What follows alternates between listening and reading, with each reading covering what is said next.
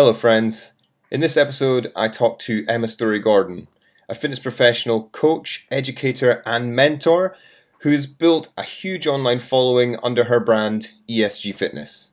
She shares her experience, expertise, knowledge and wisdom on how you can scale your own online fitness business. I hope you enjoy it. Drop me a message at Tom right now and I'd love to hear your feedback. We're recording so we can just start now. Cool. Hi. Thanks for having me. Hi, Emma, and congratulations for topping out the UK health and fitness podcast charts. Oh, thanks. Thanks. I think it changes all the time, so I was like, screenshot, like, cool, but done it now. It's very similar to the Amazon bestseller book list, isn't it? If Yeah. you're the top selling book for 10 minutes on a Sunday afternoon, you're top of the list.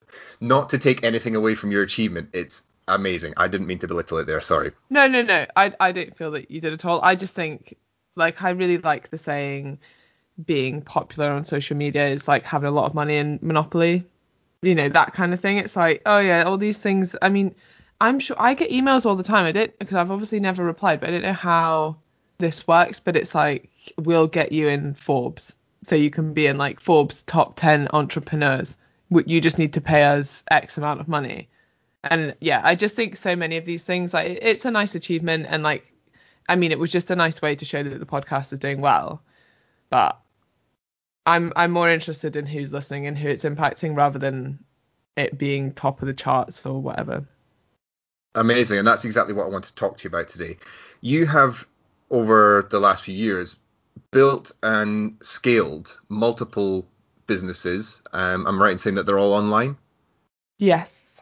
Yeah, and from, as your friend, as an outsider, I kind of watched you build this, and you know this. I'm fascinated by the way that you build this because I know your personality and I know how you work. So seeing the little things you put out on social media or podcasts or whichever way you're doing it, I start to notice which ones do well. And then I see the ones that you start to repeat because obviously they do well for you. And I would love to learn more about how you go about building this audience and deciding which levers to pull. So effectively, I want to look at how you build your businesses, but then also how you gain and leverage the attention that we try and build online. Yeah, I think honestly a lot of it's been completely organic, but organic in numerous ways. So not only is it like not ad spend or anything, but also just I genuinely talk about what I'm interested in. And I will like note that certain people have resonated with something or haven't with other things. And like if I'm talking about something that I find really interesting, like I did a big podcast on the physiology of endurance exercise. Nobody mentions it ever. Like it's I've never heard anyone talk about it, right? So I kind of know that like that's something I really find fascinating, but it's not something that massively resonates with my audience. Whereas loads of people talk about a podcast I did about impatience because that resonated more with them and that was more helpful to them. So I guess like I think honestly the biggest thing in the last couple of years, and the reason I know I'm doing this well is because I get numerous people saying it's like you read my mind, and they're like, how do you do that? And honestly, the secret is listen to your clients. Like, actually listen to them. Work with enough people and then listen to what they're saying and give them what they want from what they're saying. If you get the same questions again and again, and I used to get really annoyed at getting the same questions again and again, I'd be like, I've already explained this. Like, how on earth, like, do I just need to explain it again?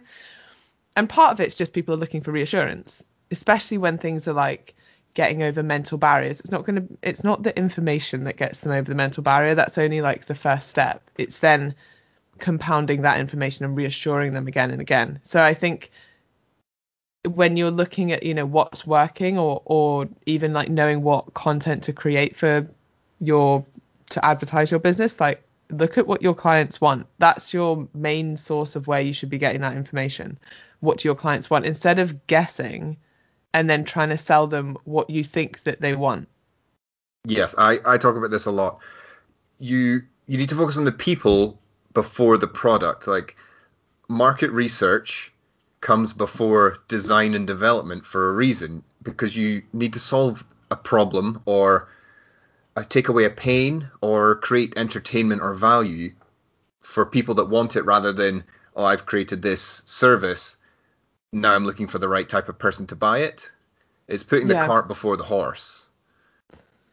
Yeah, I think a lot of personal trainers do that. They're like, I would find this interesting, or I want this, so I create this, and then they end up not selling it because nobody else wants that, or no one else is struggling with that problem that they're solving. Okay, so let's talk a little bit about the different companies that you actually run. So do you want to start with the first company that you set up that you're currently running? Okay, so probably definitely the first one was ESG Fitness, which I guess started as just face-to-face personal training, which then moved online. That was predominantly always one-to-one coaching. And then on top of that, I now have a group coaching program. So that's the group coaching element. That's called Commit to Six. And I also have two coaches that work with me both on Commit to Six and on ESG Fitness. So they take on one-to-one clients for ESG Fitness, and they help me with the group coaching for Commit to Six. And then I have group coaching that I do with Chloe, which is called the EC Method, which is like a bigger scale group coaching program. And I also have EIQ Nutrition, which is a nutrition course which I run with Amelia, which is the education side, nutrition education side. And then I've just started a business called AFM, full stop, or Applied Fitness Mentoring. And that's all about helping other personal trainers build their businesses. So I think the key thing here is that you, first of all, built your skills and experience by coaching people one to one. I guess that, face to face counts for a lot, but even if you were just to set up an online coaching business, the first thing you did was just coach people one to one, making sure that you can help that individual person with their needs, their problems, any issues that come up, and provide that accountability and support for them, right? And then that leads on to, right, now I've done this for 100 people, 100 different people. What are the most common questions, problems, hurdles, barriers that people come up against? Is that how you then went to do the group coaching model, because you'd seen what comes up most frequently and then how to effectively scale that up? Yes, but I also think that sometimes group coaching is just seen as a watered down one-to-one service, and I don't think that's true at all. Now, I do think that there are certain individuals who are better suited to one-to-one coaching and maybe need some more like specialist help, and there are some people who would do better in a group. But I think that there is a real magic to group coaching in that you can't really put a price on. Like, they think that they're just getting maybe slightly less of your attention, and maybe like they're all doing the same training program, so it's slightly less individualized. But the community aspect, I can't emphasize how important that is. And I think until you've done it, you don't realize either. And I think that's probably the thing I'm most proud of, is the community within the group coaching, like how they support each other, the kind of the group norms of it, the positivity of it, and surrounding yourself with people that are doing like working towards similar goals and that all want the best for you is like just a recipe for success, in my opinion. So I think that, yeah, that they're different, but I do think that like if you were a personal trainer starting out, you should start one to one, because if you can't manage, individuals, then it's going to be very hard to manage a group. So it is a harder thing to manage for sure. So when you've got groups of, tens, 20s, hundreds of people, how do you manage so many clients once it gets to that sort of size?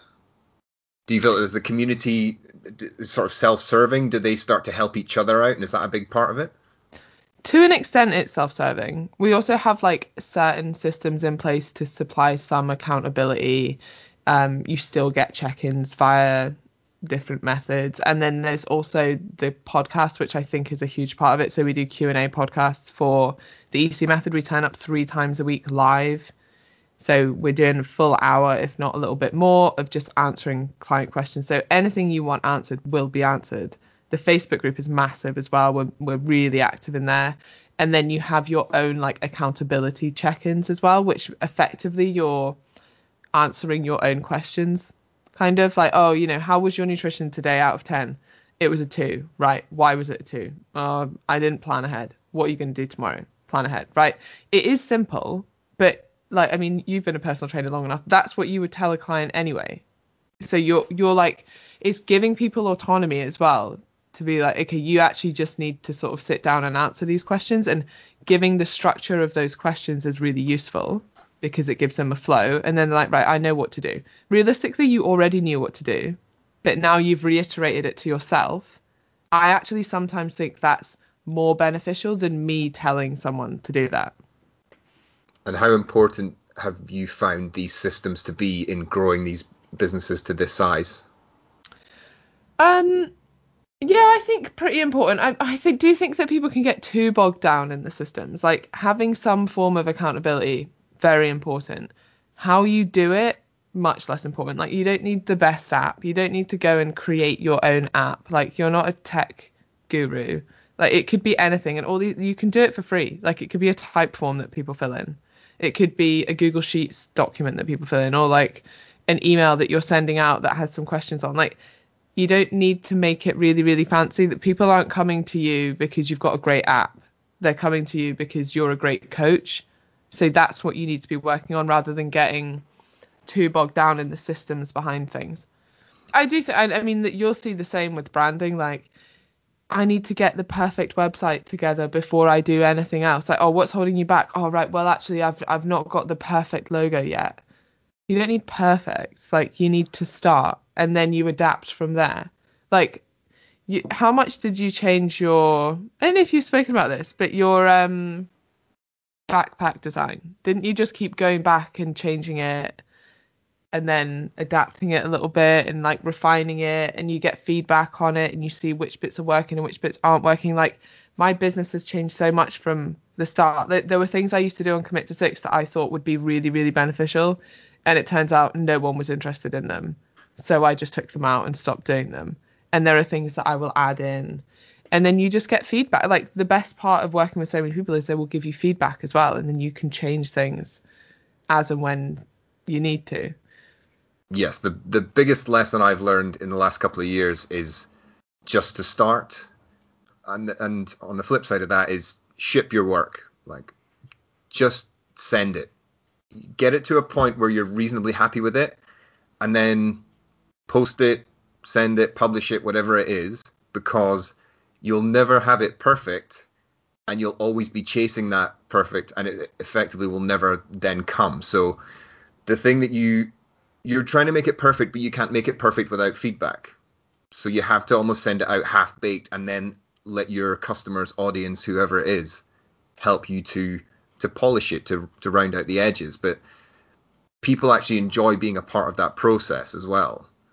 Yeah, and I think it's really humbling to know that, like, if I was a client going to a coach and they were asking for feedback and actually actioning that feedback, that's really important to me as well. But I think a really good point about perfectionism and how that just ends up turning into procrastination, and you just be like, oh, well, I think I could still work on this blog a little bit more. Do you know what's great about things like blogs and websites and things? Like, you can just change them, when you've got more time. You don't need to wait until they're perfect to release them. So yeah, I think there's a lot to be said for just finding what like the first step is, instead of getting so carried away with your goals that you end up not taking any action in the first place. Yeah, there's a guy I follow on Twitter whose big thing is just try and make $1 on the internet today. It's like, stop thinking about making 10 grand a month. Just try and make $1 today and start off. Just take that first step. And if you can do that, make $2 the next day. And it's obviously just that little domino effect of just get started, set your sights, right in front. Do the thing that's right in front of you. Start there, and then it'll start to build. And I think we all get kind of paralyzed by the size of what potentially it could be. And then it's like you say, just imperfect action. Just take some action now that'll get you closer to your goal. If you wait till it's perfect, it'll never come.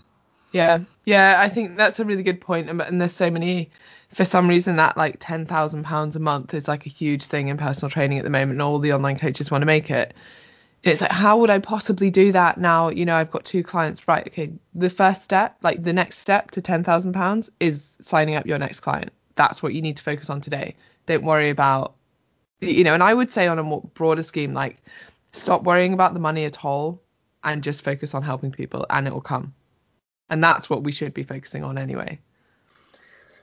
So I'm interested to hear, because you're now doing mentoring as well, why do a lot of businesses, I don't want to say fail, but why do people give up on businesses, in your opinion? What are the common factors or mistakes or limiting self-beliefs that you see come up that stop people from succeeding? I think that is a huge one, limiting self-belief. But I also think there's so many parallels between fat loss and building an online fitness business, for example. Like, I use these two because it's the same coaches who will be like to their clients, you need to be patient, the scales will fluctuate, who are like, I've posted twice on social media, why don't I have this much, like, why don't I have a following yet? Nothing I do works. And I'm like, consistency, like consistently showing up, same as what you tell your clients to do for fat loss, like consistently do the basics and make sure you're engaging with people. Like, I guess that's more but it's the sort of same principles. A lot of it's impatience, and then they give up because they're impatient. And again, like what we just spoke about, not taking action and waiting till it's perfect. I've spoken to so many people that are like, oh, I just don't know if like I think I'm going to work with a marketer to get my branding all sorted first. And I'm like, no, you don't even have a brand yet. You don't know what your brand should be yet because you've not worked with anyone. Like, we were just talking about niches and things. Like, you can't possibly have like a brand and a clear identity of like your direction and your niche before you even know what you stand for and who you want to help. Like, you're jumping too far ahead. And then no, like, I just like can't emphasize enough, like, no one is coming to work with you for your website or your brand or your like color scheme. Like, to an extent, it doesn't matter.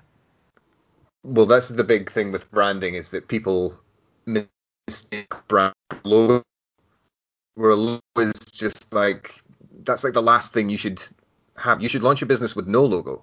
You should launch a business with your face, because they're coming to work with you as a person. So the best logo is actually you smiling, because you look friendly and approachable, and it gives them trust that they're working with somebody who's accountable as well, somebody that's not going to just run off with their money because it was a fancy logo and they were hiding behind it. Yeah, I actually think this is one of the common mistakes people are making, like on Instagram at the moment. In fact, one of my clients is doing this at the moment, and I can't figure out a way to tell her because she's just spent a fortune getting all this branding done. But she's changed her Instagram to her logo instead of her face. Now, she's a personal trainer, right? She's not a huge business. It's a bit different when it's Gymshark. And also, they're not selling a one-to-one service, are they? But then how prevalent our owner is on social media and YouTube, he's still very much the face of our business. So even with the logo, people know who he is. Yeah, which I think is important, but I mean, much less important than with personal training when, she's working with someone. So you do want that friendly, approachable face, because then you're a person, you're not just this logo. Yeah, I think that's important, especially from the whole perspective of like know, like, and trust. But I do see that, and I noticed it more just because, like, I don't know, someone will fire into my DMs and be like, oh, maybe it's another personal trainer, and like, oh, I really enjoyed the podcast.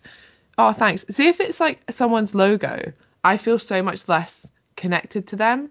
Or even if I don't know their name, and I know that a lot of people don't know my name because it's just ESG. But I mean, that's probably a mistake I made ages ago. But when I see it's just like AFT personal trainer or something, and it's a logo, I'm like, I don't feel connected. Thank you, but I don't feel connected to you at all. Where if it's like Lauren trainer, I don't know, and it's like a nice smiley picture, I'm like, oh, thanks, Lauren.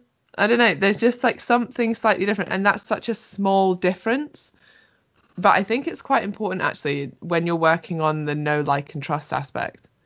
That's something that I've noticed. I did some freelance work for a sports nutrition brand, and to build that brand, I was messaging PTs to say, would you like to work with us? The amount of personal trainers that I could not find their first name on their Instagram or website blew my mind. It's like, I cannot find anything for me to go, hey, Tom, hey, Emma. I just Yeah. had to be like, hi.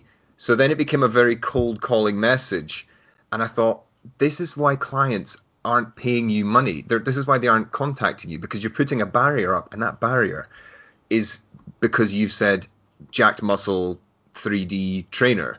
Yeah, no one's gonna be like, hey, Shred with ESG, would you like to join? I don't know. Yeah, I get what you mean. I think so. I changed. Someone mentioned that about me once. They were like, I've been looking for ages, but I don't know what your name is. And I was like, oh yeah. But you actually have it in your bio. It says, "Hi, Yeah, I'm Emma." well, that was after this incident. And To how be how fair, a lot of people just call me ESG, so I guess it's less important, but more and friendly. I mean, anyone pre-uni will call me Emma. You would obviously call me Stosler. but that's even a nickname that I didn't give you that nickname. You No, I told me know. about that nickname, and then I just nicked it. And then I think anyone from like fitness industry would probably know me as ESG as opposed to Emma. Yeah. But how big of a part do you think personality plays in creating your niche?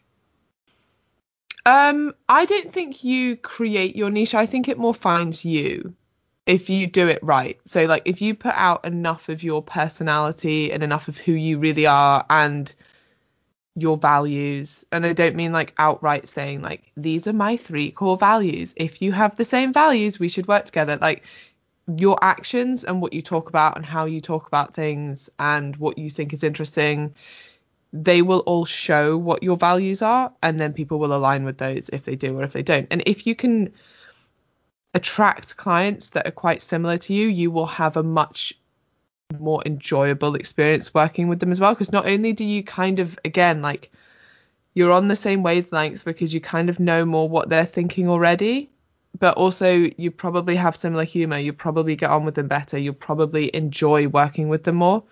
So I would say that it is important to put out a lot of yourself on social media. And what are your views on passion? Because a lot of people are, looking for the thing they're most passionate about, or trying to find their passion. And people say you should follow your passions. Do you think that it's something that you should be looking for and following, or do you think it's something that just kind of comes to you with work you enjoy? That's a really good question. I think sometimes the problem, it's fine to say follow your passion if you know what your passion is, right?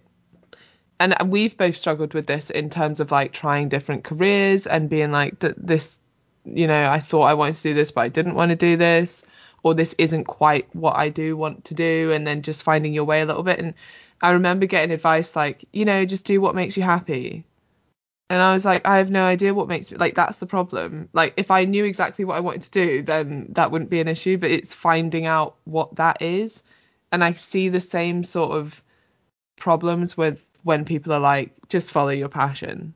Like, it's quite hard when you don't yet know what that is. So I think actually trying a hell of a lot of different things, that is probably what's going to lead you. Like, I didn't know what my passion was when I started. What I do now wasn't even a job when I started doing things. Like, I think you can more create your passion for sure.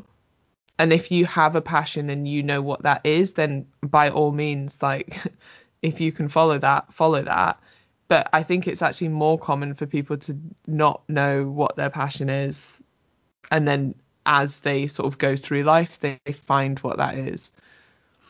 I completely agree. I was searching for my passion type of person. I knew that there was something I wanted to put my energy into, but didn't know what it was.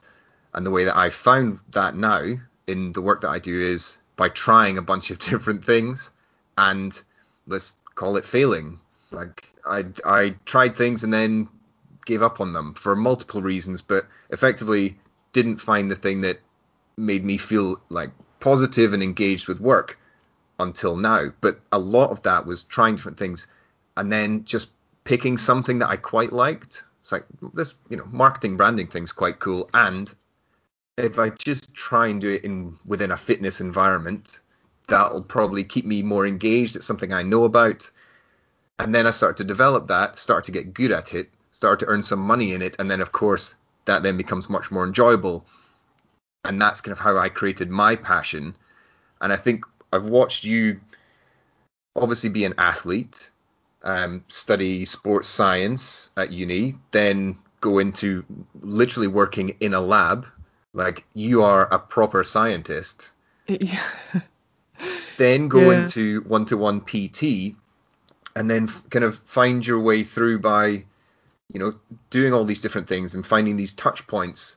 And I think that helps to sort of shape you into the person that you become, and then that becomes much more enjoyable. But a lot of people are too scared to try. Yeah, and I think there's this completely wrong notion that, for example, if I decided I know this is exactly what I want to do, and I'd known it since I left school at 18, like that would have been better. Like we get, personal training, a lot of people come into personal training at like 40, 50 even, like older, like age is no sort of barrier to it, but they often feel like if I'd done this when I was 20, I'd be so much better. And I don't think that's the case at all. Like I think life experience, all your skills are transferable. I am a better personal trainer now because I worked in a lab.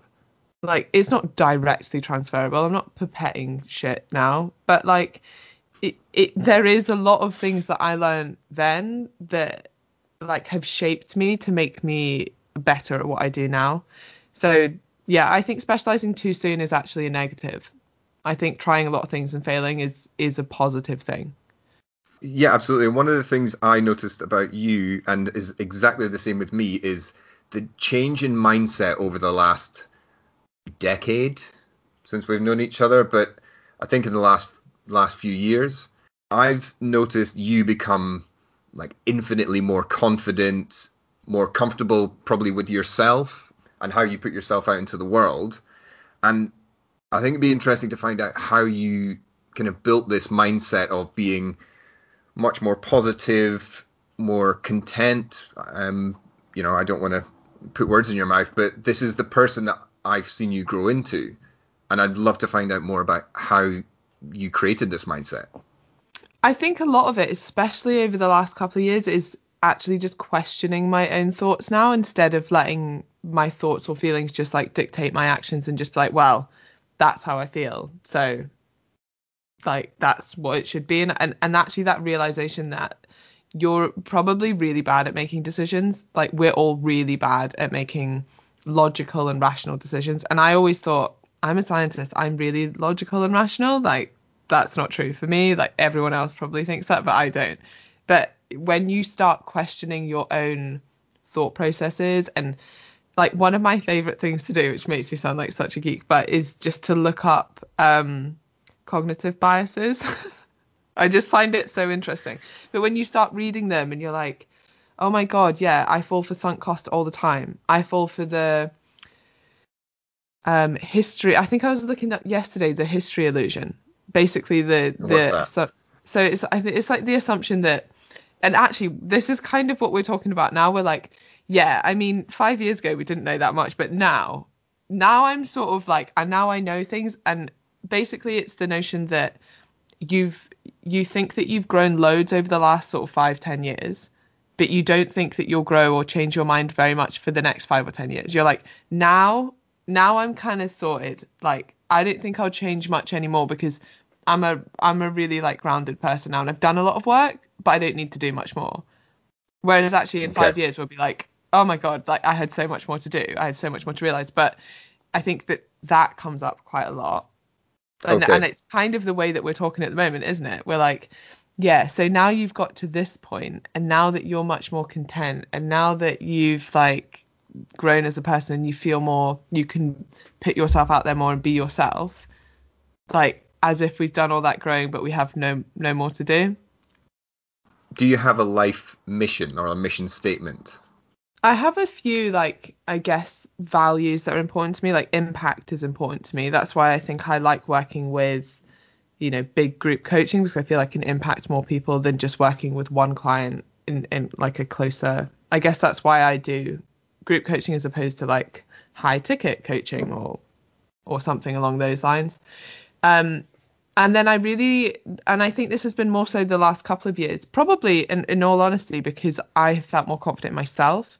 But I really want to empower other people. And I know that a lot of people say that it's quite wishy-washy, but I want to give other people like their confidence and their platform. And I'm more than happy now. Whereas previously I maybe would have been like, oh, do I want to share so and so's work? What if they steal my clients? What if people think that they're better than me? And now I just don't think that anymore at all. And I'm like, I love seeing other people do well, but I think it takes time to get there for some people.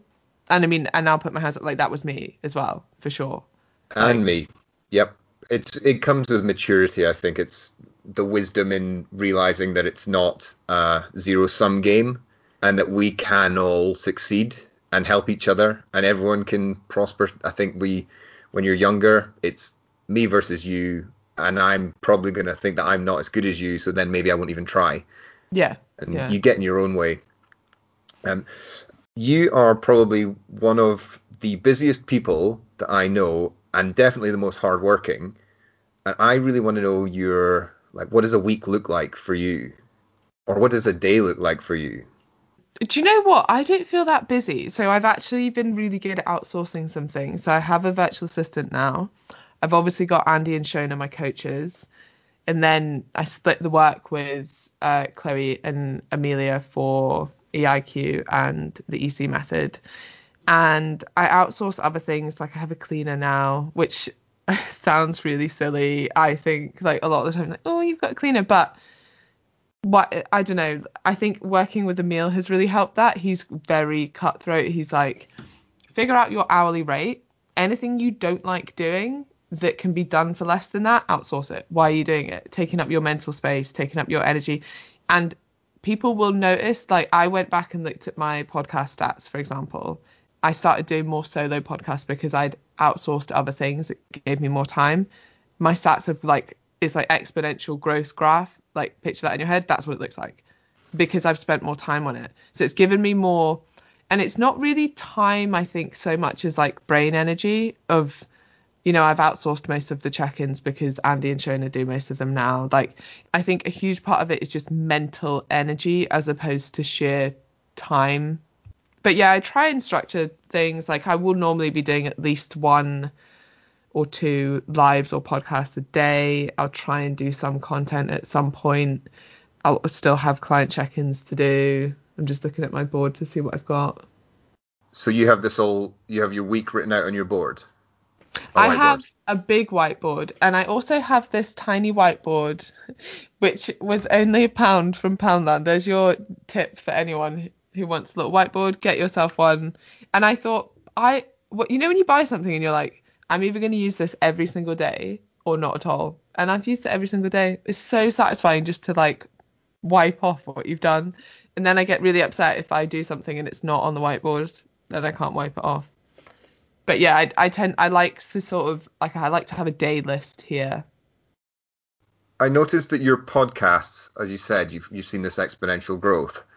I don't think anyone quite realizes the frequency that you're putting these out because it's almost a daily thing on the ESG fitness podcast. That must have seen a huge growth for your engaged clients and following and the amount of people in your businesses, right? Yeah, I like to do about 3 a week, but actually all of this at the moment, and I'm sure it'll get to the point where it's not, is totally natural. I don't know why, but I just have a lot to say at the moment. Like I don't force it at all. So that's my Uh, next question is, do you plan your episodes in advance, a list written out of topics you want to go through, or is it just something like you'll get a message from a client or a DM and you go, oh, actually, that's what we'll talk about today? I What's won't your even plan that process? I'm going to do a podcast today. It'll be like I'll just have like my notes section in my phone. If a question keeps coming up, or if I think I want to cover that, or if I've read something that I find interesting and has helped me, then I'll be like, right, I'm going to do a podcast on that. I'll write some notes and then I'll just record it.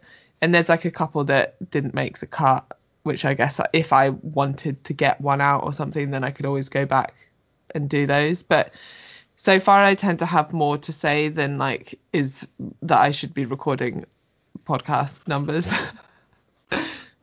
And then if And you add you on top, like we have to do Q&As for clients as well, so it does end up being quite a lot a week. and you've always been someone who reads in the morning, whether that be a study or an article. Is that something that you're still doing today? Yeah, yeah, I do a lot more writing now as well. So I used to kind of just read and I'd maybe write some notes and then I'd maybe do an Instagram post about it or a Facebook post or something.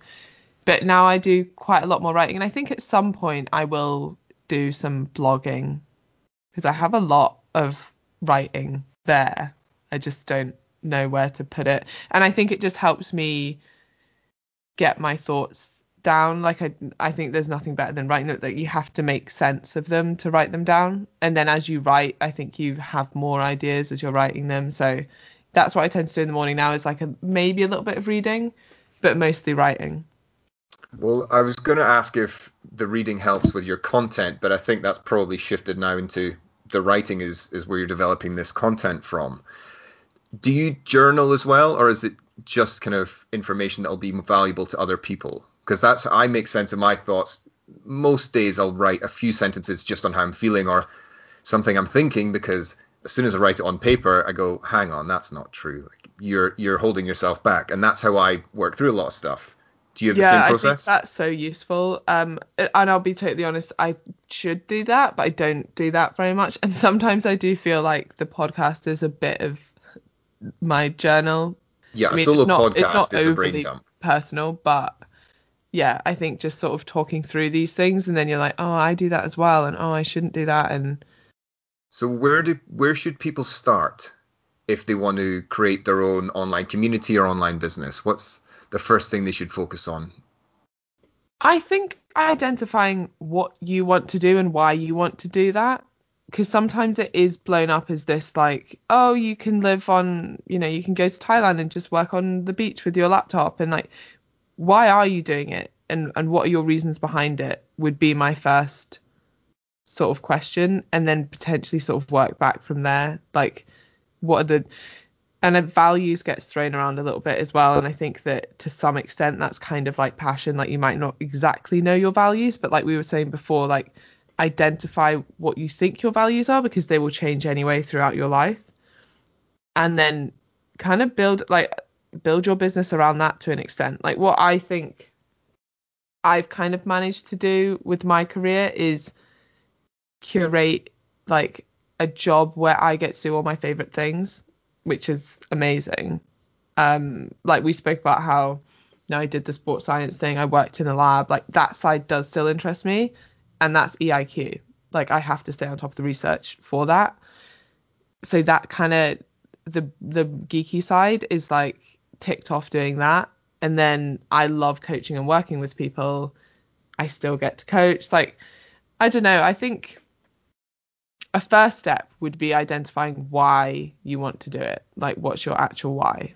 What are your goals? And sometimes going from your goals, like, oh, my goal is to have financial freedom and work from Bali. Cool. But why? Like, what is it you hope to find there? Or do you just see it as like a bit of a pipe dream? Like, is it freedom you're looking for? Or do you think that just looks cool? Like, and it might be that that is the goal that you want, but it's just interesting to know why that is the goal that you want. Great. And then once they've figured this out, how do they go about building their audience or community? I'm assuming through social media. Do you have any tips for anyone that wants to do that? Don't let that hold you back, would be my first tip. Don't think that, all right, well, I have to get to 5,000, 10,000 followers before I can have a successful business. You actually only need, like, I mean, if you had 500 followers and 50 of them want to sign up with you, you've got more than enough clients. It's more about your engagement and your interaction with them. And I mean, examples of this are, I have far bigger businesses than a lot of people who have 200,000 followers, and yet I've got 50,000. And I mean, and I would say that's a big following as well. Like, I have Emil, who I work with, does very well in business. He gets all of his business from a Facebook, not even a page, it's his private Facebook, where he has 3,000 friends. Like, you don't need, and I'm like, he does extremely well from that. And so you could do very, very well from 1,000 friends on Facebook if you're using it right and if you're actually engaging with your audience. So don't worry too much about numbers. And also stop copying everyone. That would be my other point, is that it's so boring when it's like the same content put out by different people again and again and again, and almost like looks maybe more like you're just trying to impress your peers than actually help your clients. And I think I see personal trainers who are like, oh, I don't want to put out something about energy balance again because everyone knows that. No, they don't. Yeah, all the other personal trainers know that. Sure. Your clients don't know that. Your clients still need help with that. If they're still asking you that question, you still need to explain it in different ways and reassure them and like re-emphasize this point. I still put stuff up about the scale weight. Like, I'm not trying to impress my peers here.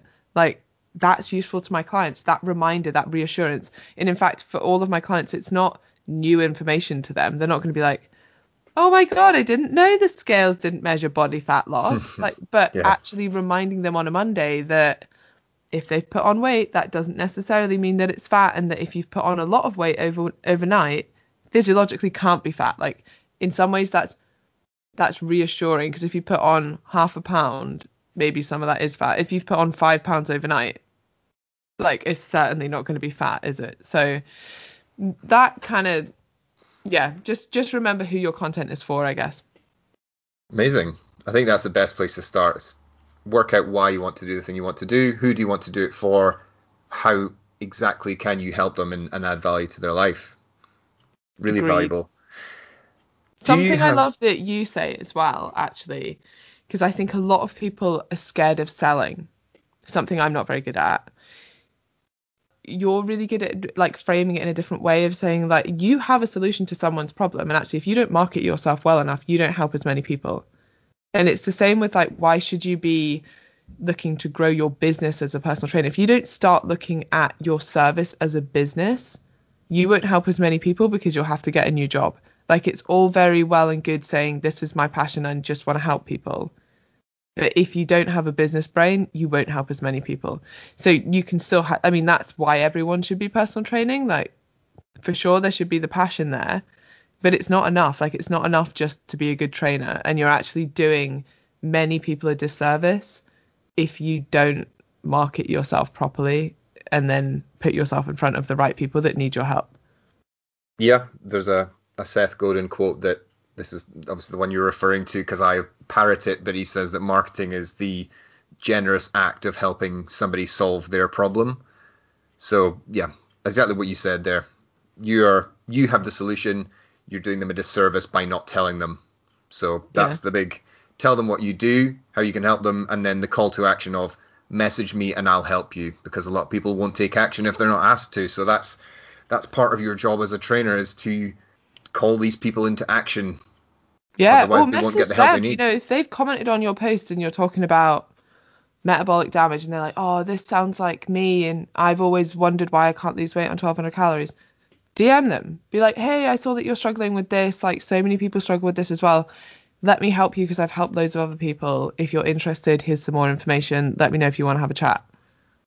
Perfect. I think that's just the confidence in your own ability that you can deliver this. And once you build that mindset of, no, I have something valuable to offer here, that then becomes 10 times easier. Yeah. All right. Well, Emma, this has been really, really insightful, and I love chatting to you. Where can people go to find out more about you or to sign up for your online coaching or your business mentoring? Probably the best place to go is Instagram. So that's at ESG Fitness or esgfitness.co.uk. Lovely. Thank you very much for your time. Speak to you Thanks so soon. much for having me.